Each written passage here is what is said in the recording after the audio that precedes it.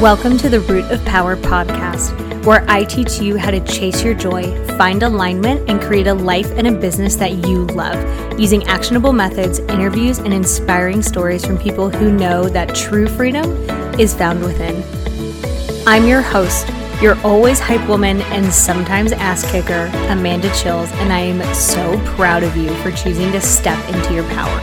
Come along, we've got dreams to build.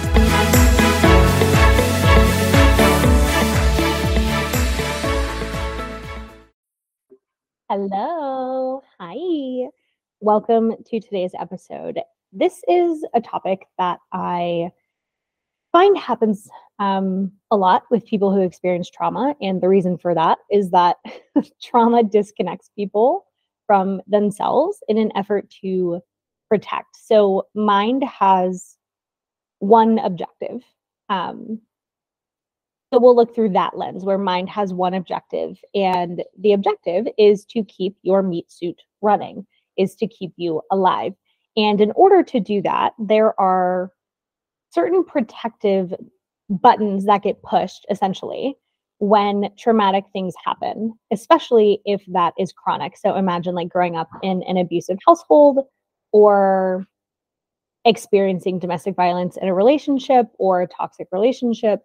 Things like that. There are predictable buttons that get pushed, predictable patterns of behavior that happen when someone experiences trauma. And so a lot of people, when they experience trauma, especially chronic, which is how you'll get into things like CPTSD, which is not an official diagnosis, but anyone in the field recognizes, which would be complex post-traumatic stress disorder, meaning it happened over a long period of time.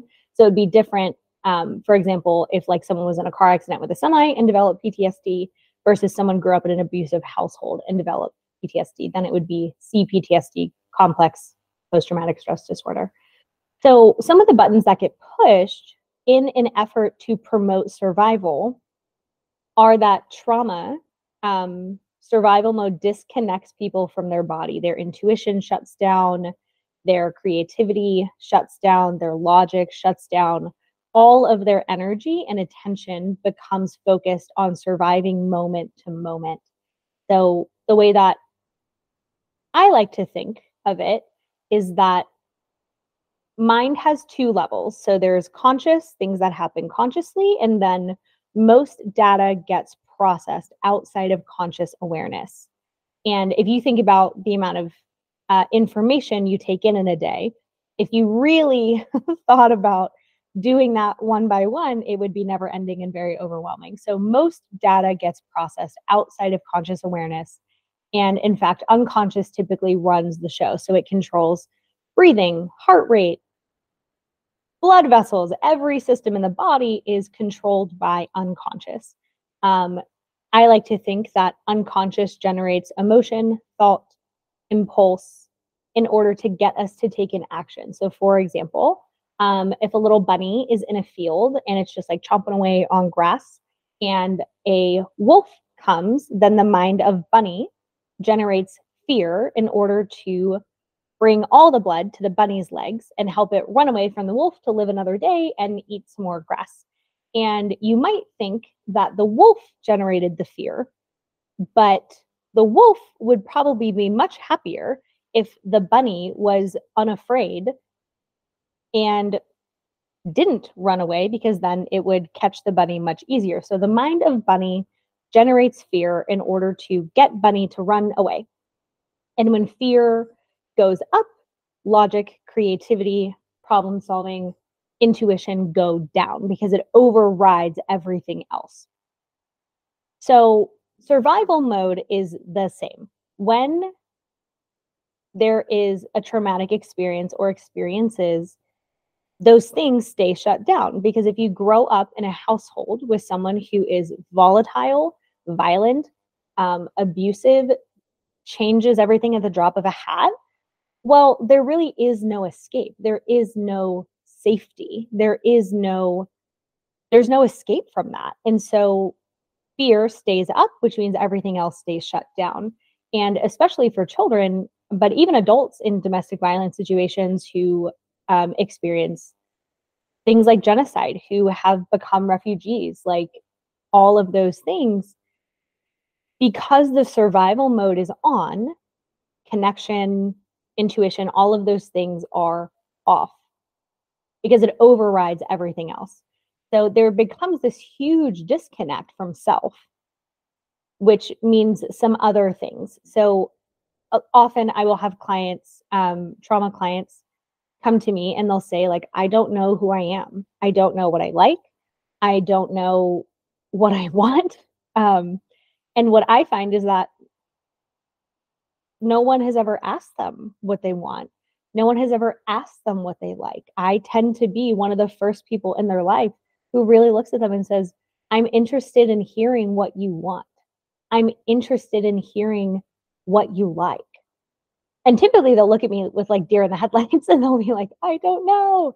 And it's because that might be the first time they've ever asked that question. Because again, survival mode doesn't leave room for self-exploration or developing a self-concept. And so they'll often also say, well, I really don't have any confidence. And it's like, well, those things are pretty related, right? If there's no self-concept, if there's no going after what you want, then how does confidence come? Like those things are related. So because those things require the presence of safety and there wasn't safety, then they didn't get built. Now, the beautiful thing is, it happens naturally through healing, because healing, what you do when you're healing is you learn to center yourself, what you want, what you need, what you like, all of those things, which is not to say that other people are never thought of. It's only to say that you are the center of your life. You are the person that is responsible for you and for making sure that you get what you want. Other people are not going to give it to you. So centering yourself is something that naturally happens when you are healing. And it's a beautiful thing. And so a lot of people come and they say, you know, I really don't know who I am. And through healing, they discover that. And it is a process of discovery. And it can be lifelong, because we're not static human beings. We change with seasons. We change with time. We evolve over the course of our lives, hopefully. I have met some people who I'm like, oh, I really don't think that you've evolved at all.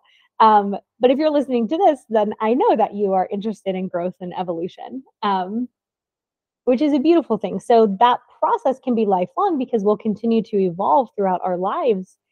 And it's such a beautiful thing to witness. So I have had clients change jobs, go back to school, get out of relationships that, quite frankly, were dumpster fires, and get into relationships that with like sweet, darling croissants. And I'm just like, yes, yes, yes. We love this for them, because they got so clear on what they want and how they want their life to feel. And so I'll walk you through kind of how I do that process. But first, I'll give you some other thoughts on that. So a lot of people at first think that they are their job. And while that is part of our identity, it's not all of our identity. And you have heard the term, don't put all of your eggs in one basket, right? It's not helpful to put our identity on something that, on only one thing. So for example, I have animals. I live on a farm. So part of my identity is animals and farm. I'm a therapist, and that's part of my identity. I'm a woman, and that's part of my identity. I'm white, and that's part of my identity. I'm an athlete, and that's part of my identity. Like those are all parts of an identity. None of them make up 100% of me. And so I like to say, don't confuse your occupation with your identity. And you perhaps know people who retired or lost their job or changed jobs or couldn't work for whatever reason and really struggled with their self-concept. And that is why we don't put all of our eggs in one basket. And I also like to say, don't confuse your occupation with your purpose. So because trauma requires surviving, a lot of people who experience trauma, in struggling to figure out who they are, because again, there's just no room for it when survival is the priority. They also, when you start doing healing work, want to find a purpose. And I think that's so human of us to say, I want a purpose. I want to make a difference in this world. And a lot of people think their purpose has to be their job. And it doesn't. For many people, a job is just the thing that pays their bills and allows them to do what they want in their spare time. And I know that that kind of goes against the American dream, right? Where everyone's like, you should love your job, and if you love what you're doing, you'll never work a day in your life, blah blah blah blah blah. And that's fine for some people. Some people get lucky, some people are intentional and they live their purpose through their job, but many people don't, and it's okay. So if that is something that you've been thinking, here is your full permission to just have a job that pays your bills and allows you to live the life that you want. Your purpose can be anything. And if you would, if you've been like, well, I don't really know what my purpose is, I don't even know how to find it, here's what I would suggest. Purpose finds you, but it only finds you if you're working. And through the course of work, people discover their purpose because they're doing work and it feels like it gives them energy and it feels inspirational. And what I would suggest, if you're like, okay, well, I don't even know where to start, here are 2 questions to ask. What makes you angry about the world? And what breaks your heart about the world? Those are very clarifying questions. For example, what makes me incredibly angry is the way that veterans in this country are treated. And so I work with veterans. And what breaks my heart is that people suffer because they don't know any better. They just don't know. And so here we are. Hence the reason for me being a therapist and having a podcast and doing all the work that I do. It could be that, what breaks your heart is that animals suffer. And okay, great, go find some animals to work with. And it might break your heart that there are human children who are trafficked. And okay, great, there are organizations doing that kind of work. So those questions are very, very clarifying. And there's a Fall Out Boy quote that I really love that I heard years ago. And it says, you are what you love, not who loves you. And I really like that a lot because sometimes people will make their identity wife, husband, partner, mother, father, parent. And that is, again, part of an identity, but we are not ever one thing. We are all multifaceted. We all contain multitudes. And so when you start healing, all of these things become like a playground. You get to play with who you are and who you want to be and unravel the you that has always been there underneath all of that survival mode. And it's like unraveling a sweater and just like more and more and more of you are visible, which is it's so fun. Like it is just wonderful. Life gets infinitely better when you start figuring out who you are, putting those things into practice, aligning your life with your values and what you want, and life just gets so much better. So the you that you've always been, but couldn't always show because survival took priority, and that was useful at that time, but it may not be necessary anymore. And I hope it's not. And I love that for you. And it might be necessary in some circumstances, right? So for example, like, I have a lot of people who grow up with very abusive, manipulative, cruel parents. And so they get to live their life. But when they interact with their parents, there's a shift that happens. And that's not necessarily a bad thing. If there is a need for protection, then it's useful. We just don't want it to be everywhere. Because you can create safety, you can create a life, your favorite life, and learn the nuance, the discernment of who to protect from. That is a thing that also happens with healing, is a lot of discernment happens, and it's beautiful. And the thing about authenticity and like being who you are is that, again, survival mode it doesn't have room for it. It requires the presence of safety. So if you haven't had the opportunity to explore that, that's not your fault. That's not your fault at all. And if there's safety now, then you get to explore it, which I'm so excited for you for that. So how do we start figuring out who the heck we are? Great question. I will tell you. So personality tests are so fun. We are infinitely nosy little creatures, and we love to find out about ourselves. And these can be a great way to start kind of figuring out who you are. So the MTBI, Myers MBTI, Myers-Briggs Type Indicator, MBTI, I had it backwards. That is a great one. So answer it in what feels most true for you, which is the goal with personality test. And that will give you tons of great information. An Enneagram is like a personality type, another personality test, and that can give you information. Human design, which is like astrology and energetics on steroids. Human design is a wealth of information. You can pull your birth chart.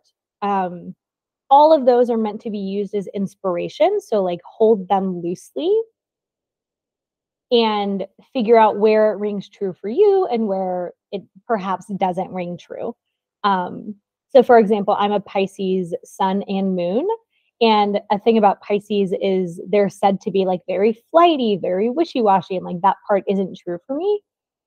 And they're also said to be like very deep and they contemplate a lot, and like that part is true.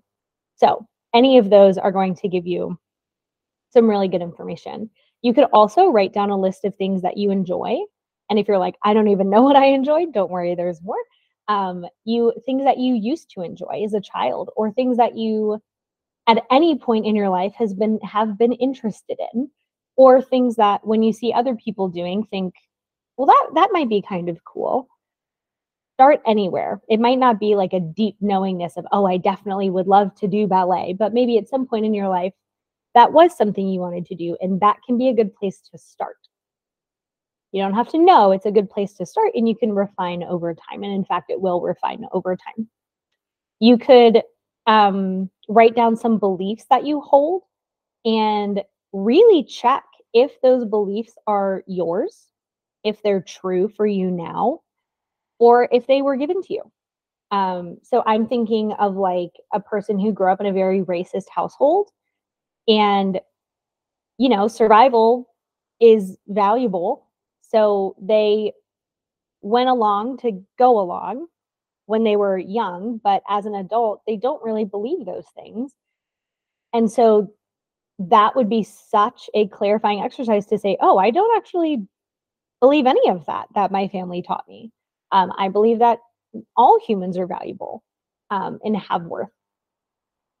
So that would be very clarifying. So write down beliefs that you have, and really assess if they feel true for you. And that one is a very, very clarifying one. And who gave them to you? So interesting. You could ask people to describe you in like 5 words. That one is always really eye-opening. Often I find that for people who have experienced trauma, the way that they see themselves is not how others see them. Typically because they get so much like shame, blame, negative programming that their view of themselves is just so skewed. So, I'll have clients who think they're like the worst person on the planet and just like, well, are you trafficking children? No. Okay, well, you're better than them.